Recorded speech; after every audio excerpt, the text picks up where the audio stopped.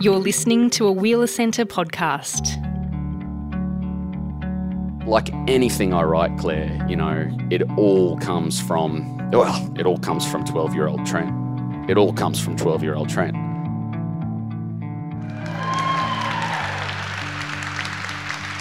Hello, beautiful human beings.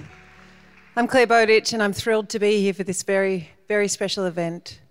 We begin today by making a especially timely acknowledgement, but an always acknowledgement, that we stand on the lands of the Wurundjeri Woiwurrung people of the Kulin Nation. We tell stories on this land that they have been the custodians of. We're honoured and grateful to be here.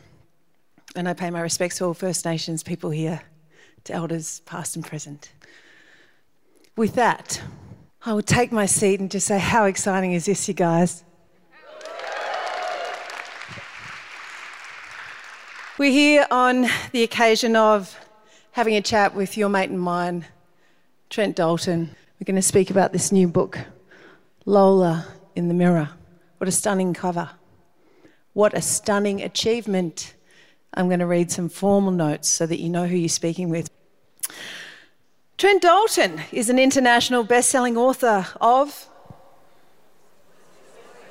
Thank you, very good. And did Boy Swallow Universe break all the records and sell 1.2 million copies along with the other books? Yes. Is Boy Swallows Universe the kind of thing that should be made into a movie/telly series? Yes. We'll talk about that with Trent Dalton tonight. Of course, that was the debut novel that broke all the records, and I was lucky to be there on the night of my first ARVIA Awards, watching Trent collect the awards and speak about his life and his books, and it's one of the reasons I so wanted to be here today with you, to ask more questions. Of course, after that came all our Shimmering Skies, which I loved, read during COVID, and love stories. Boy Swallows Universe has been adapted into actually a theatrical production, and it is shortly going to be a Netflix series, just saying. But we're here to talk about this new book, amongst other things, Lola in the Mirror. Now, before all of that success, you might know that Trent Dalton was a journalist. He spoke to people about their lives, about social issues. He did that for almost 2 decades. That was his joy. And all along the way, he was collecting stories and processing his own too. This new book is about the story of, or the power of hope. In between, we're also talking about the real life issues of poverty and violence and homelessness. Has anyone had a chance to read it yet? Right, so in the end, right, what happens? Actually, we should probably just ask Trent Dalton to come in and break our hearts with the story of it. Would you please welcome Trent Dalton?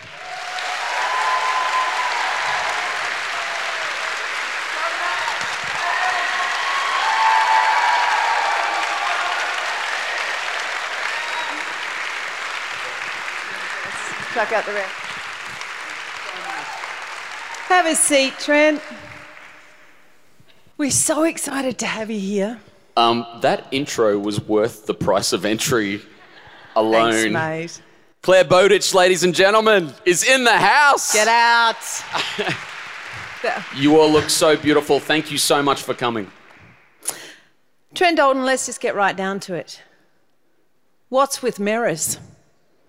No, really. What's with mirrors and you? Oh, that's a great question. That's great. All right, I'll go there. When I was 12, Claire, I was being raised by this beautiful guy, my dad. He was raising 4 boys in Housing Commission shitbox in Brisbane. Mum was going through some tough times across town.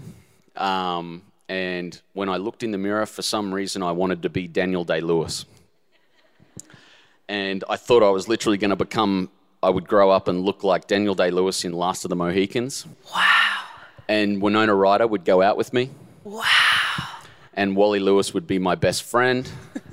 Eddie Vedder would come over and listen to records with me. But what happened, Claire, honestly, I reckon I turned about 15 and reality kicked in. And I started to not like what I saw in the mirror. I saw reality that just outside my bedroom, there were holes in the wall, in the fibro walls, and there were blood stains near those holes, and Mum was living with a monster.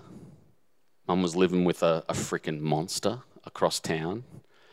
And I got myself an American baseball cap, Claire, and I just pulled it over my forehead, and I just stopped looking at myself because I didn't like the past that I saw, and I didn't like the present, and I saw zero future. And if I said anything to myself, it was like 3 words, which were like, fuck them all. She doesn't have a 17-year-old son, or maybe she does. And yep. And it really stayed with me that potential of not actually looking into the mirror at one stage in my life and going, oh, hang on, there's stuff in your future, mate. Like, you're going to come to Melbourne one day and talk to Claire Bowditch on stage at the Melbourne Town Hall. Like, you're not seeing that, you're just not seeing that. And I wanted to write a story about someone who gets assistance. Is what if you looked in the mirror and you were lucky enough to have this girl called Lola who does tell you every truth about your past and every truth about your present, but she gives you some dreams to hold on to as well. And I thought that could be a really cool story. And so, like anything I write, Claire, it all comes from 12-year-old Trent. It all comes from 12-year-old Trent. Like, I can go back to that house in Bracken Ridge, and my brother Jesse and I shared, the mirror was donated by Lifeline, and it was like a mirror that Elizabeth Taylor would have had. Having just watched Cleopatra again last night. Oh, wow. Yeah.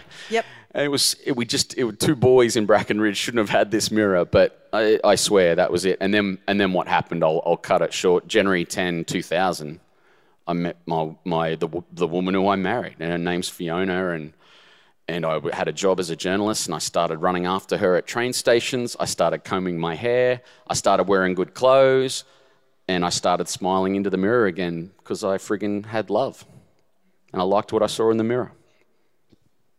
I'm going to ask you later. Oh, you're the best! Yeah, Thank you. yeah. Oh, this is going to be the best night, I promise.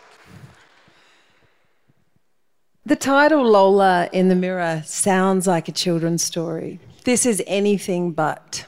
Tell us a little about those nearly 2 decades of talking with people and why this story came to be told and where the basis of it was for you. Yeah, 2 really big things happened to me, and they're all journalism based. As what you do on a daily basis is extraordinary. The things you can get from just talking to people and shutting the hell up and listening. I got invited to talk at an academic night at a very well-known university in Queensland, and I was just talking about journalism, and they took me out for dinner. There was like 10 academics, and they took me out for dinner, and I never forget this. This happens regularly, does it? This kind of thing? No, it didn't really. That's why I took them up on it. I'm like, you want to take... This was like Boys Swallows University. That's the joy of being... That's why you do the kind of job you do, because you get these opportunities. And then, you get to do these ridiculous things. I go out with 10 academics not being the academic and listen and watch. Yeah. Sounds like fun, doesn't it? It does. Yeah. But imagine just sitting around listening to 10 academics talk. It was a lovely night. But I never forget, one of the friends of an academic was, we finished our meals and everyone was having drinks. And this woman came up, Claire, and I haven't spoken about this. This is sort of just between us, Melbourne. But no, it's all good. I'm really proud of where it comes from. But this woman said, Trent, I'm thinking about kidnapping my own kids.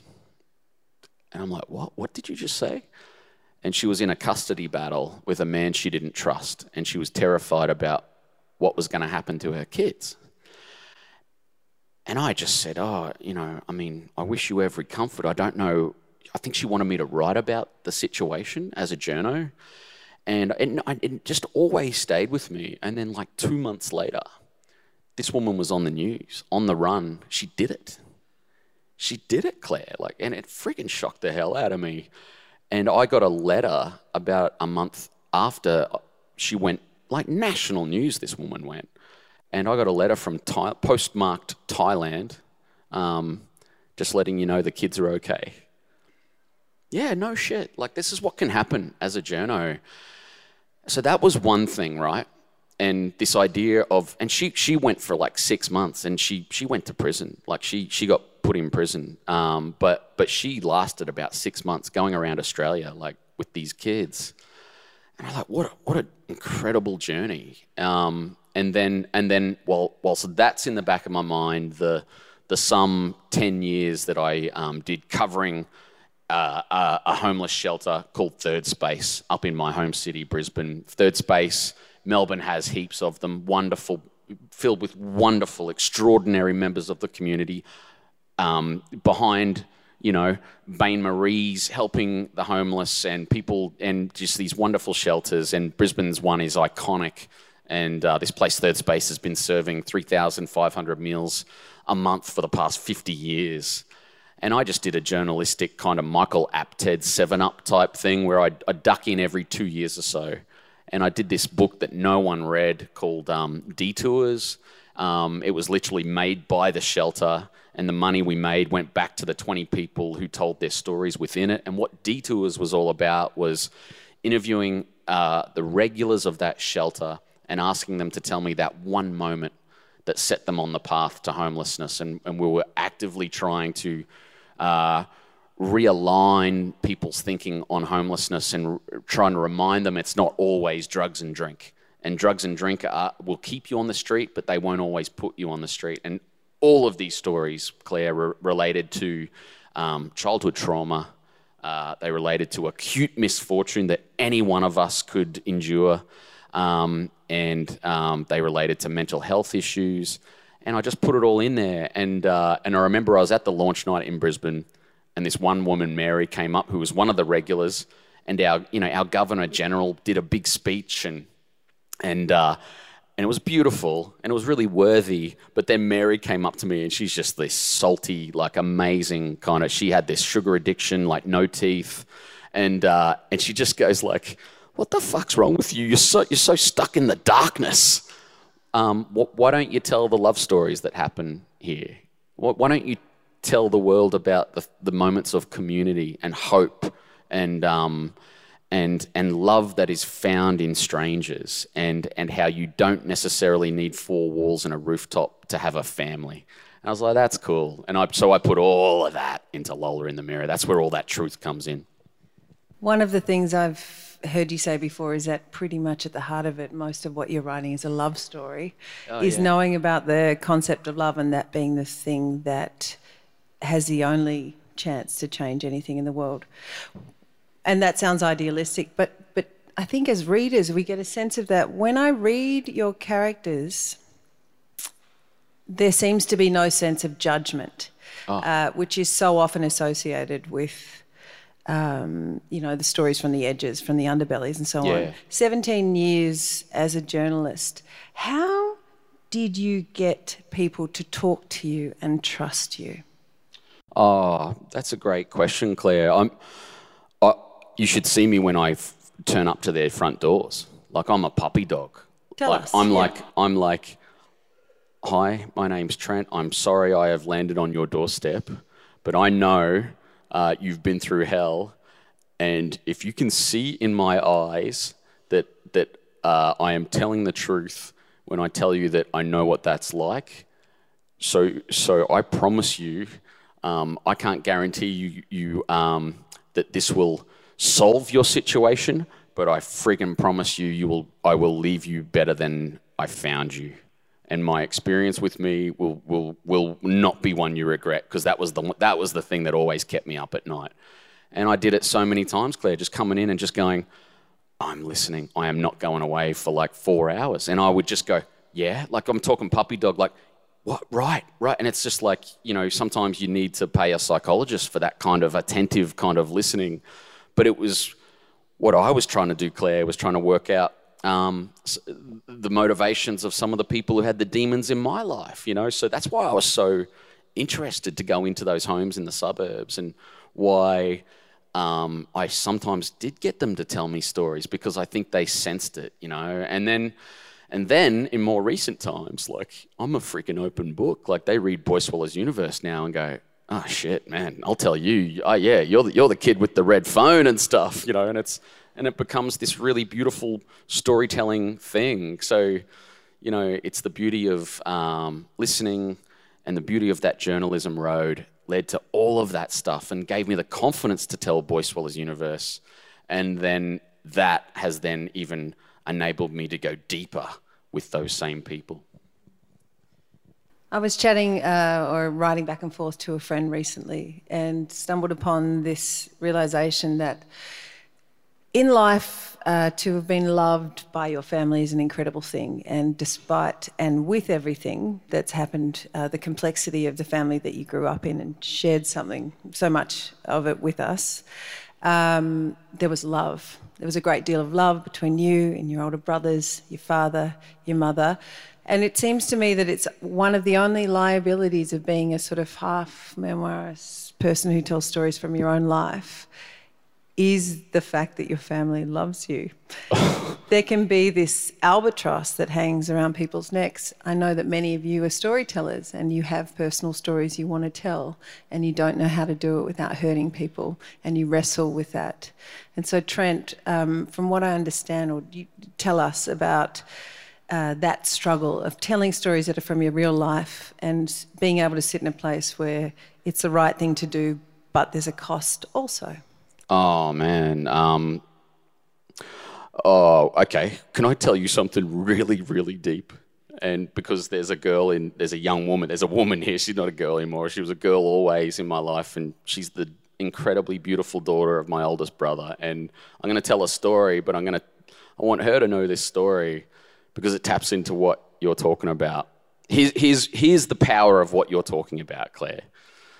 And this is everything that where Lola in the Mirror comes from, okay? It's a bit dark, but I want to get to the light. My mum in the 1990s, Claire, like, she had this monster, and she escaped one night, and she ran to a Telstra phone box. She went into that phone box and was dialing 000 because she wanted to escape this giant of a man who pretended to love her but was nothing but a monster. And just as she was about to make that call, the monster burst into the phone box, and he strangled her. And he kind of left her for dead on concrete in the Telstra phone box. And there was only one thing that made my mum stand to her feet, because she was done, mate. Like, she was just done. And it was a vision she had in her head of her 4 sons. My 3 older brothers and myself. And that made her get up, dial 000.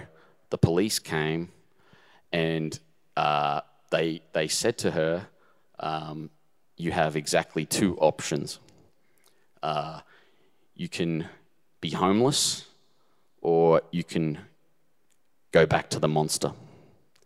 And they advised her to find strategies to not aggravate the monster. I'm sorry to even, it's terrible. Then this beautiful older brother of mine, he becomes a man, Claire, and he says, I'm going to get her out. I'm going to freaking free her from the monster. His freaking beautiful daughter's in the house, you know, and this fucking guy is so fucking brave, Claire. We go, all 4 boys. This freaking inner city Brisbane, you know, fancy home. Joel knocks on the door. You're the baby. I'm the kid. I'm 12. He, 12, 14, 16, 17. And Joel's like, Mum, now's the time. Monster runs at Joel. We're standing in the front yard. this incredibly brave young man gets low, drives up with his legs and tackles this monster onto the front yard. And the beautiful thing about having 4 sons, it means 1 son per limb.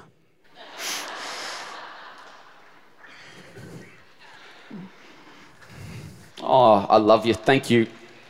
You're the frickin' best. Trent, thanks for sharing. Thanks for sharing these things with us. And we know that when we speak about them, they're big. We mentioned it's not a children's story, and I'm going to go back to it. But I just want to make that point that if there is anyone in this room who's feeling it, please take care of yourself in this moment. Leave. I'll be giving you resources at the end, places you can go. But if you need a moment, take a moment. And also I have a feeling that this is a Melbourne room where if you're upset, turn to the person next to you. If they're a fuckwit, turn to the other person. Sorry, Trent, back over to you. Hey, thanks, Claire. No, thank you so much. And thank you. Mum goes to a DV shelter. The frigging community, this is just, we can never forget the power of wrapping your arms around strangers, man. Like that night, my mum had nowhere to go. We couldn't take her back to our place. Like everything was still weird between mum and dad, and mum goes to a DV shelter, right? Do you know everyone knows what DV is perhaps, but domestic violence, it's the code for it. And if you don't, thank God you don't. But domestic violence shelter, these places in the suburbs, these 2-level brick places where mums gather with 5-year-old children for protection. And she goes off there and, run by 5 women who just give a shit, And she goes off there. But here's the thing about what you're saying, right? What you're saying, Claire, about love. Here's the thing. You want to know anything about anything I write for the rest of my life? It's this moment. And that daughter of this beautiful man who's in the house should know this. The Dalton boys are catching the train home, and it's all too much, right? Like I just start freaking bursting out in tears. And I'm just like fucking sobbing. Because like I always did that. And I was always the one who cried because, like, I'm definitely the softest of those 4 boys. It's a baby's privilege, mate. It's true, hey, it's true. And instantly, my oldest brother Joel tells me a joke. And instantly, I'm not crying anymore. Yeah. I'm laughing. And that is the greatest act of love. And that feeling stayed with me until I was 38 years old and terrified of telling the world about that stuff. But I had to tell that stuff so I could tell the world about Joel. Does that make sense? Yeah. But thank you so much. That's effing awkward, That's awkward for Mum. That's awkward for Joel, Ben, and Jesse. And I love those boys so much. They were so proud, but it's so weird for them, And it's an ongoing act of love that they say, well, that's how Trent processes it. And better that, because we know Trent would just dive into a bourbon bottle anytime if he didn't have this frickin' thing called words that he just gets to process it through. And it's your question is unbelievably profound, Claire. Like, it's such a beautiful question because it's everything I've been thinking for 5 years. Do you or do you not source your art in pain? And I believe if you have it, then that's exactly where you should get it from. There is a difference between mining pain for the purpose of telling a story and processing pain and telling a story that is difficult and hard, and yet somehow we come out at the end feeling hopeful, Trent. So that's the feeling that many people speak of when they read your writing.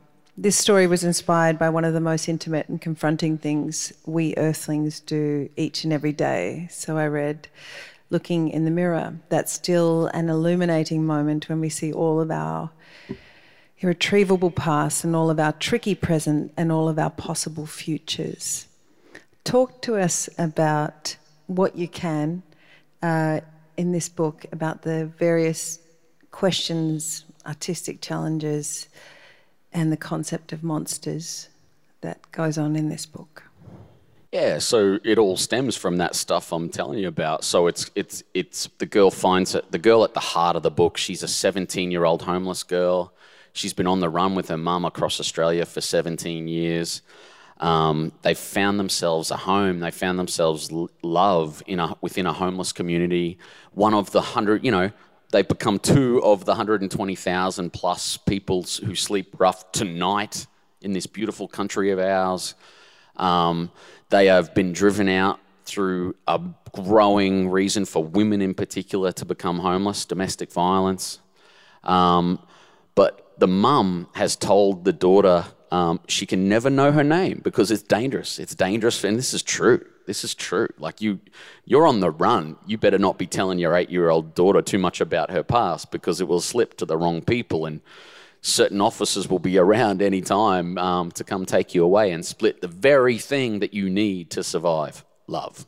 And so I wanted to deal with identity. I wanted to deal with this thing of when we all look in the mirror. Have you guys ever done that where we give it approximately 2 minutes thought every day when you're just quickly brushing your hair or you're doing your lippy or whatever, and you have these fleeting moments of profundity. Like you see deep into yourself and you're like, who am I? Who is this person? Like, how the hell did I get here? And that's interspersed with there's something on my nose and Jesus Christ.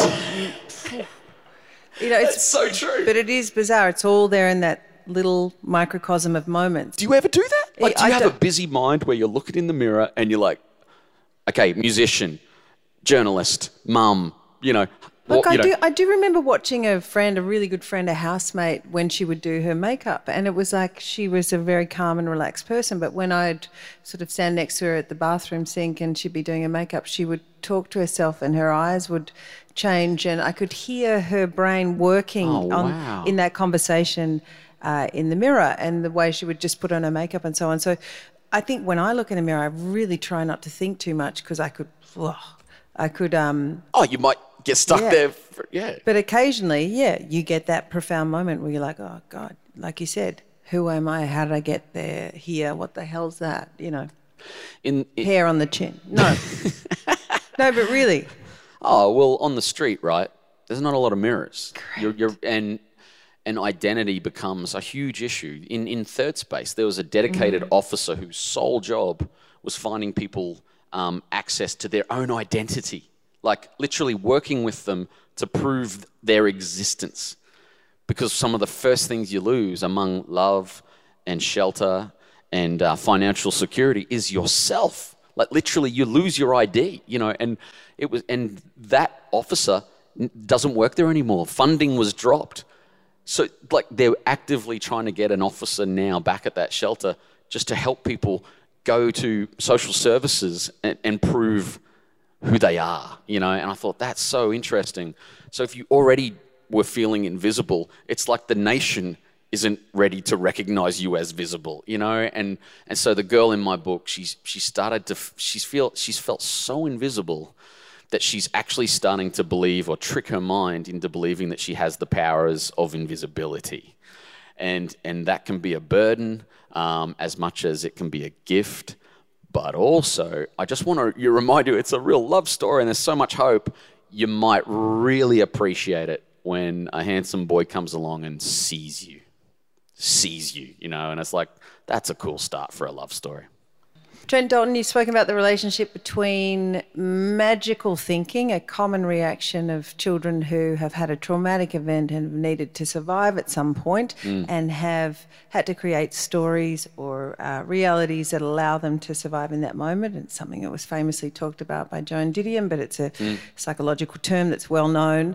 And for children who go through trauma, and I speak from my own experience, often there's a part of you that's frozen in that time and you never quite let go of it, and there are handy things about that and there are challenging things about that. But what most of us who've gone through that and have a touch of magical thinking in us don't ever have to do is a thing that you were recently asked to do, which is to return to your childhood home as it was when those things were occurring. Oh, wow. Please talk to us a little about the making of Boy Swallows Universe as a Netflix series and what that's been like for you. Oh, Claire, you're amazing. Thank you for even going there.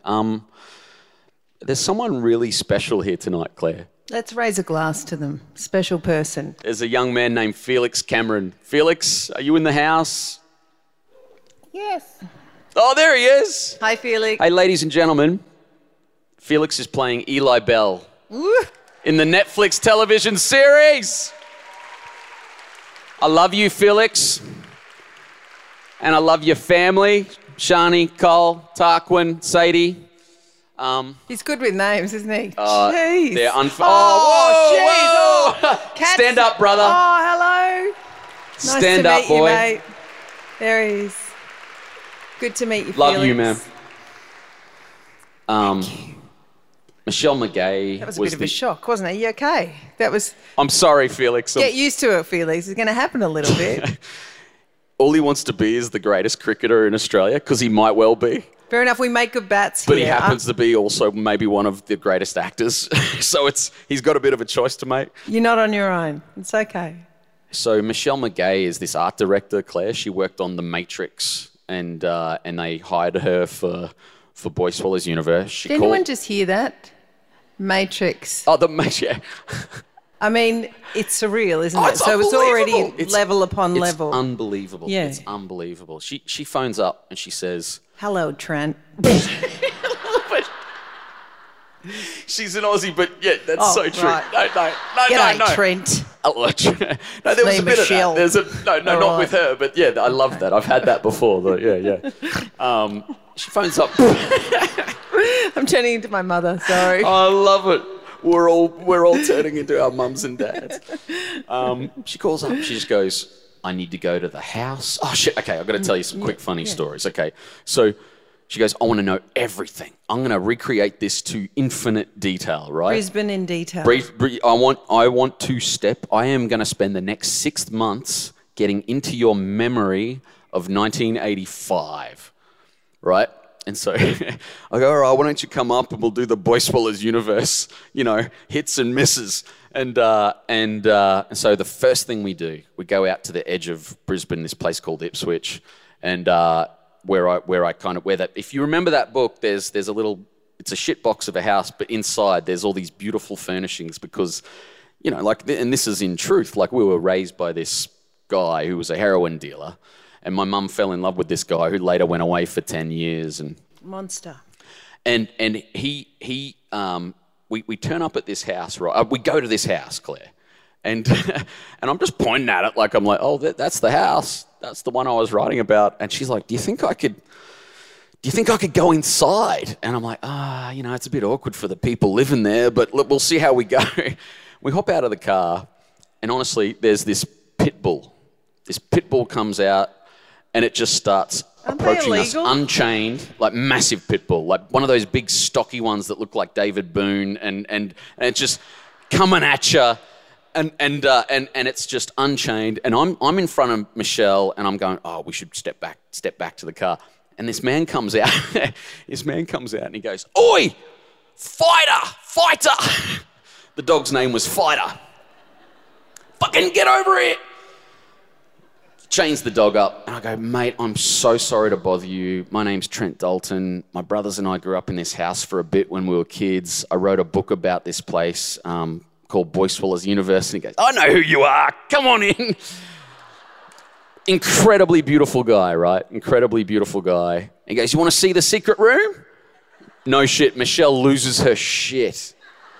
And we get down on our hands and knees, and he points down, like, it's just it's one of those stump, you can get down and see underneath. It's one of those, like, houses on stumps, and, like, low stumps. And we get down, he goes, there it is, and there it was. There was the freaking brick built-in thing that this kind of guy that I based Lyle, the character of Lyle, on, right? He built that in case the cops came, and, he had a place to go, a place to escape. And it was down there that Joel first discovered it, and then he told us, come and have a look at this. And we all slide into this room, and we see this freaking nothing but a rotary dial red telephone. Completely blew my mind. I became a writer in that moment.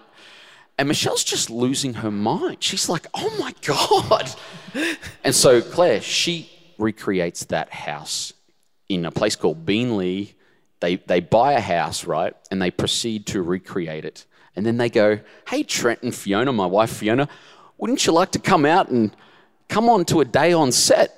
Were you excited at that point, or were you like, were you anxious about it? At that point, Claire, I was like, this is going to be the greatest day of my life. This is going to be amazing, stepping back into my memory, you know, or stepping into a book, you know, stepping out. So, you know, I amplified everything. Like Boy Swallows Universe is totally semi-autobiographical, and it's sort of, that book is everything that I wished I could have done. You know, Eli does everything I never got to do, you know, and you know, but man, it comes from a place as, you know, I'm bloody 9 and you're in Brackenridge and you know, mum's not there for Christmas. And I was like, I sure as shit would have loved to have busted into Boggo Road Women's to see her. And that's real, you know, that comes from an absolute truth. Michelle's created this home, Claire, I'm telling you. So we get up, Fee and I, we get out of the car, we walk in, people are like, oh, hey, this is about to be amazing for you.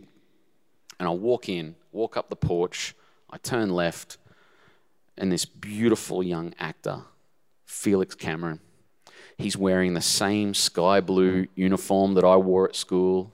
He's the same build as me, you know, like just always punching above his weight, you know, and he's there with his brother, right? And this kid, Lee, who plays Gus, he looks exactly like my brother Ben. And I'm just like, what is going on? And there's Phoebe Tonkin playing Frankie Bell, who was just this absolute avatar for my mum. At what point did you become non-verbal in this situation? Totally, non-verbal. And then I walked slowly to that beautiful boy, that beautiful young man that he's become now. And Claire, I grabbed him and I started crying and I just grabbed Felix. Poor Felix was trying to do a scene. Like Travis Fimmel was over there. Travis freaking Fimmel, like Vikings dude. He's just there. I haven't even said hello to him. I just walked straight to Felix and just hugged him. I went, and I said, I don't know why I said this. And I think I was speaking to my freaking 12-year-old self. And I said, are you okay? Are you good? And that beautiful young man, he's just like, he smiles. He's got this beautiful smile. Like, if you ever get to see that kid up close, guys, he's just got heart. Like, he's just all heart. And he just smiles. And he's like, he's consoling me. He's like, I got this now. One day I got this. Yeah, one day Felix will be up on stage. Yeah, Felix, well done. Up on stage talking about the odd first time he met Uncle Trent, you know, like. But how extraordinary to have that simpatico quickly. And Claire, it just went on from there. And I just, you know, I got to hang out with Felix on a couple of days and you know, and then they're doing the scenes where Simon Baker, right, who's taken a massive glow down. A few people in the room who have a crush on Simon Baker. Oh, really? I mean, Simon Baker, he's like, I'm telling you, you can glow that man down as much as you like. He's still the most handsome mofo in Brisbane when he's filming. Unbelievable. So there was these 4 mums. They would gather in Wavell Heights where they're recreating the Brackenridge house when the boys go over across town, right? They filmed in this place called Wavell Heights, and these 4 mums would, every afternoon, they would get their garden chairs. I swear to God, they would get their garden chairs. Felix, this is true. Hey, they would get their garden chairs, and they would set them up around 5 o'clock, and they'd pour a pink gin, and they'd just sit and watch Simon Baker walk back and forth into this house. Why wouldn't you? Why wouldn't you?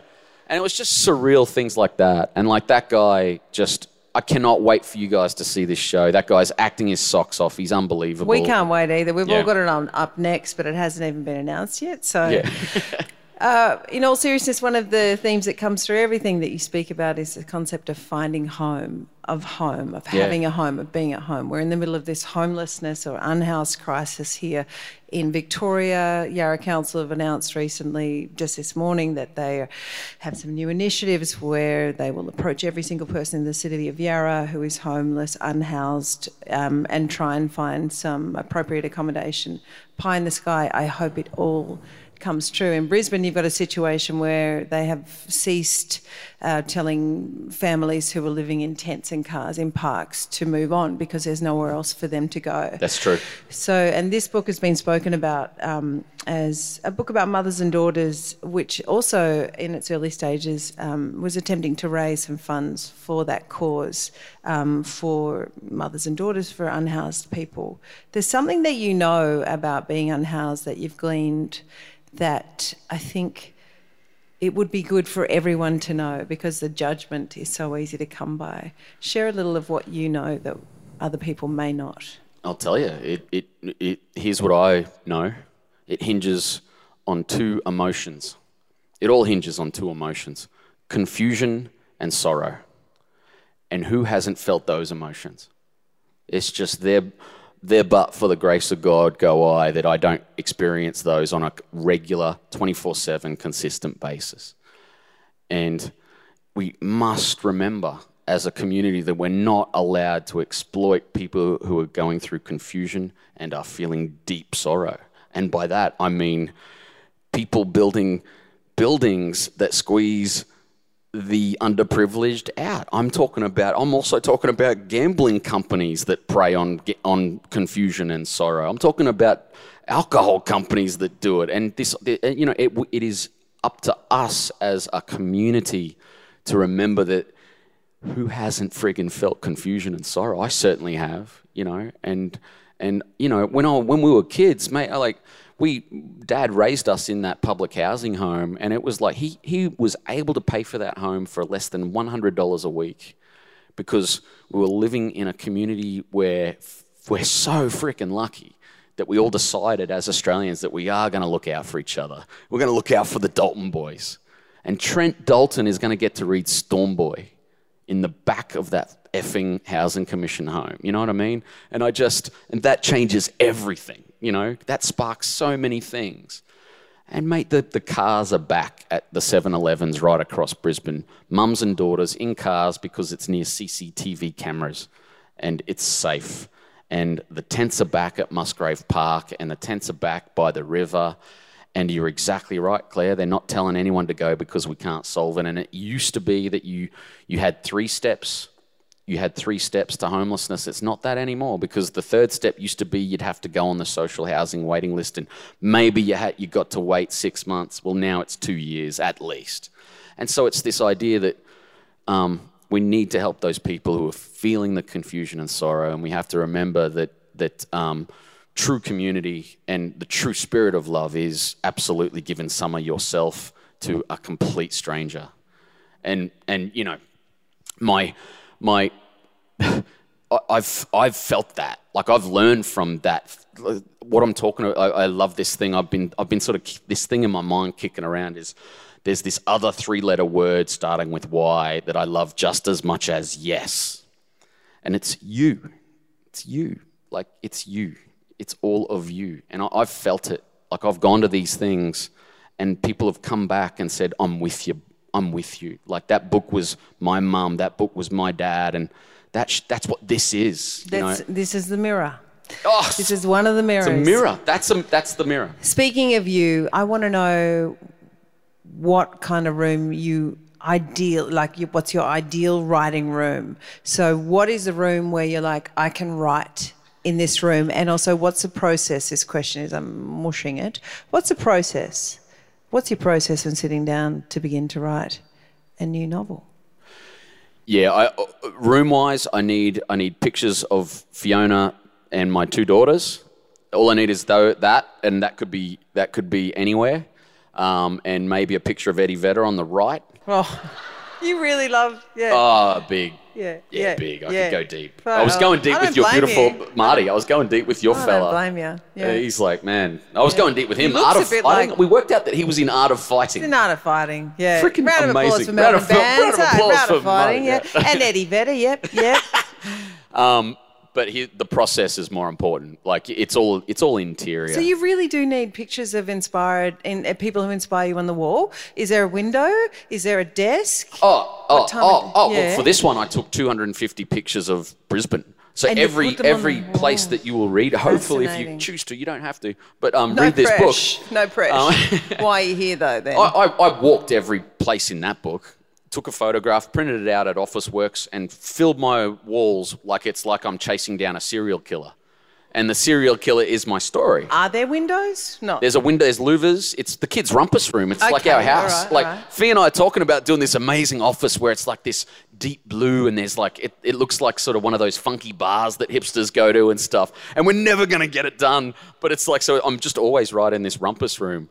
But the process is what matters most. And what I do every morning, I try and go for a run or whatever, and I have this boiled egg on avocado and toast. Fucking high achiever. What? It doesn't always happen like that. All right. No, tell us the ideal. Tell us the ideal. But the key thing is I do this thing. It's like a writing ritual where I pause and I think about the life I would have if I didn't meet Fiona. And it scares the shit out of me. No pressure, Fiona. Fuck. No, really. And I just see this vision of me eating Red Rooster chips, drinking bourbon, and watching the movie Platoon. Yeah. And it scares the shit out of me. And then I just go, and now it's a rush. And then my own fear turns into like a writing electricity. So when you read my stuff on the page, if it feels a bit strange and a bit sort of bouncy, it's because it's that feeling. That's the feeling. And it's just like gratitude, just going, geez, that could have ended up badly. Yeah. On that note, and we're coming to the end of our precious time together, but you're so generous with your stories and your vulnerability with all of us, and it means a lot, so thank you. This question comes from, were there points in your life before meeting your wife that gave you more hope for your future than what you saw in the mirror? What? Who? Like a genius. You got a job. You put your hand up. Who did that? That's we upvoted. That is an unbelievably beautiful. You have to have a massive freaking heart to ask a question so beautiful. So thank you, big-hearted stranger out there. Okay, I'll tell you this story. All right. Mum goes down. She's doing her time. No one's visiting her, Claire. She's in Boggo Road Women's. The love of, generally, the only man she really genuinely cared about was across in the Boggo Road Men's. He wasn't visiting her. He wasn't the monster. No, sorry, he wasn't. Thank you. That's really sweet. I didn't want to. He wasn't. He wasn't the monster, yeah. Well, this is the thing we've got to remember about the women prisoners, and about how, they're extremely vulnerable when they come out and go to these halfway houses and they get preyed upon. She met her monster in a halfway house but this guy, this guy was decent, and look, had his issues, don't get me wrong. I will never glorify a freaking heroin dealer because I've seen the other side of where that goes too, but she's in there, right? And Dad's not taking us up because she's down, and he's saving us from having to see her like that. And I appreciate him doing that. She was low, mate. She was low. And there's only one person who visits her, and that's escaped former Boggo Road convict Slim Halliday. The Houdini of Boggo Road, spent 30 years in Boggo Road Men's Prison, escaped that inescapable place twice. And in the 1980s, our guy, this guy I'm telling you about, Lyle, gave him odd jobs to do around our house. And I call him my babysitter, but he wasn't really. He was kind of just a guy who just hung around our house. And while the boys went to school, we hung out in his freaking Toyota and stuff. And he was just a beautiful man. And I loved the guy, right? Even though he did some dark things. Mum's inside. Only one man visits her. And it's Slim Halliday. And it's the full glass screen. And he's like, hey, I'm I know you're down. And I know that a mum's lag, a mother of four's lag is tougher than a effing killer who's doing 40 years because you've got love and you've got sons out there, right? He's saying this, Claire.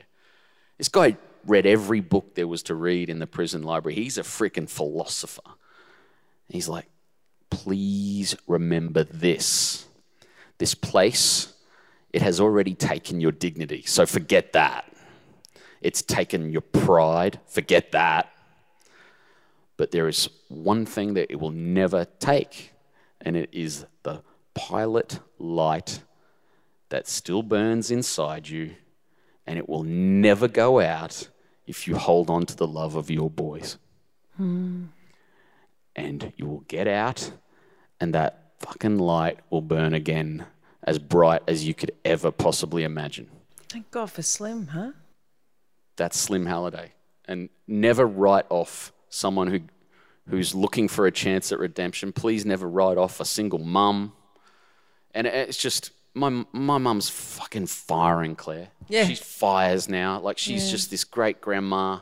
She had this job for like 20 years, recently retired. She was the most loved member of that friggin' workplace. She worked for an insurance company, and one day she walks in and knocks on the friggin' boss's door and says, I've got this young son, I'm sorry. He's written a book about the 1980s. And you know what happens though? Guess what? What? The boss reads it, and he says, I read that friggin' book, and I value you even more now. Wow.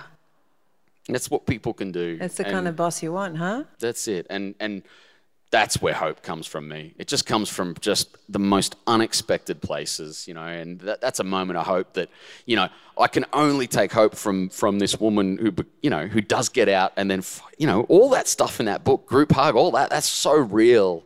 That all happened, that all, I've seen it. I've seen the hope of family win. I've seen love win. And that's where hope comes from for me. Trent, Dalton, you've won again with this one.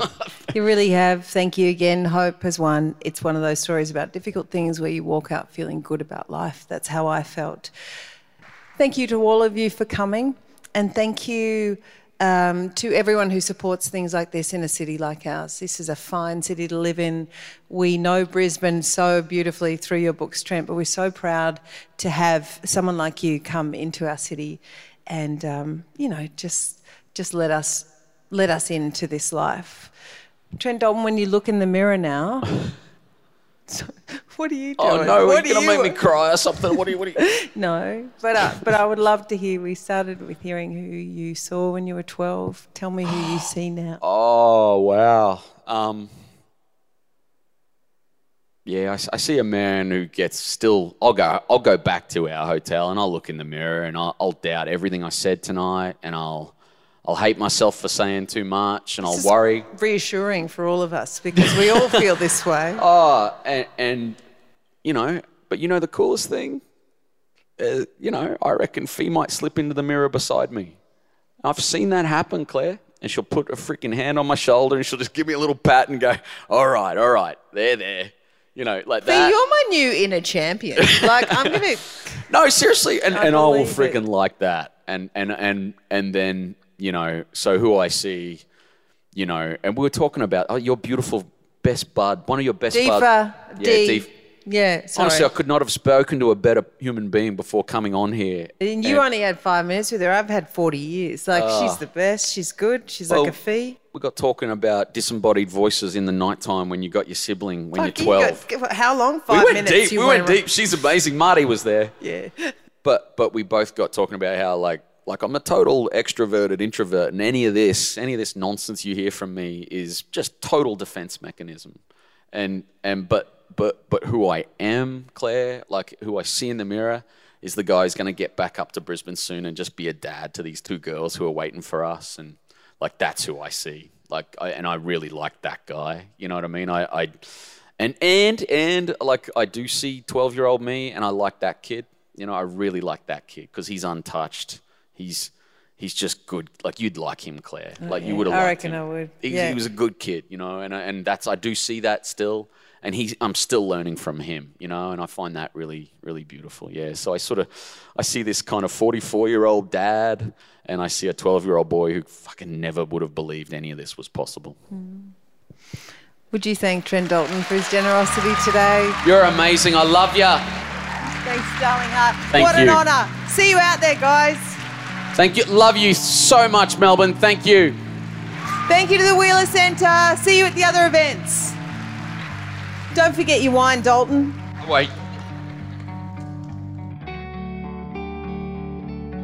You've been listening to Claire Bowditch in conversation with Trent Dalton, recorded on Thursday the 12th of October at Melbourne Town Hall as part of the Wheeler Centre's Spring Fling series. Spring Fling was proudly supported by the Victorian Government through Creative Victoria and the Melbourne City Revitalisation Fund. Special thanks to event partner and official bookseller Readings and accommodation partner the Sofitel. The Wheeler Centre podcast is produced on the lands of the Wurundjeri Woiwurrung people of the Kulin Nation. You can listen to more podcasts or explore videos, news and our full calendar of events at wheelercentre.com.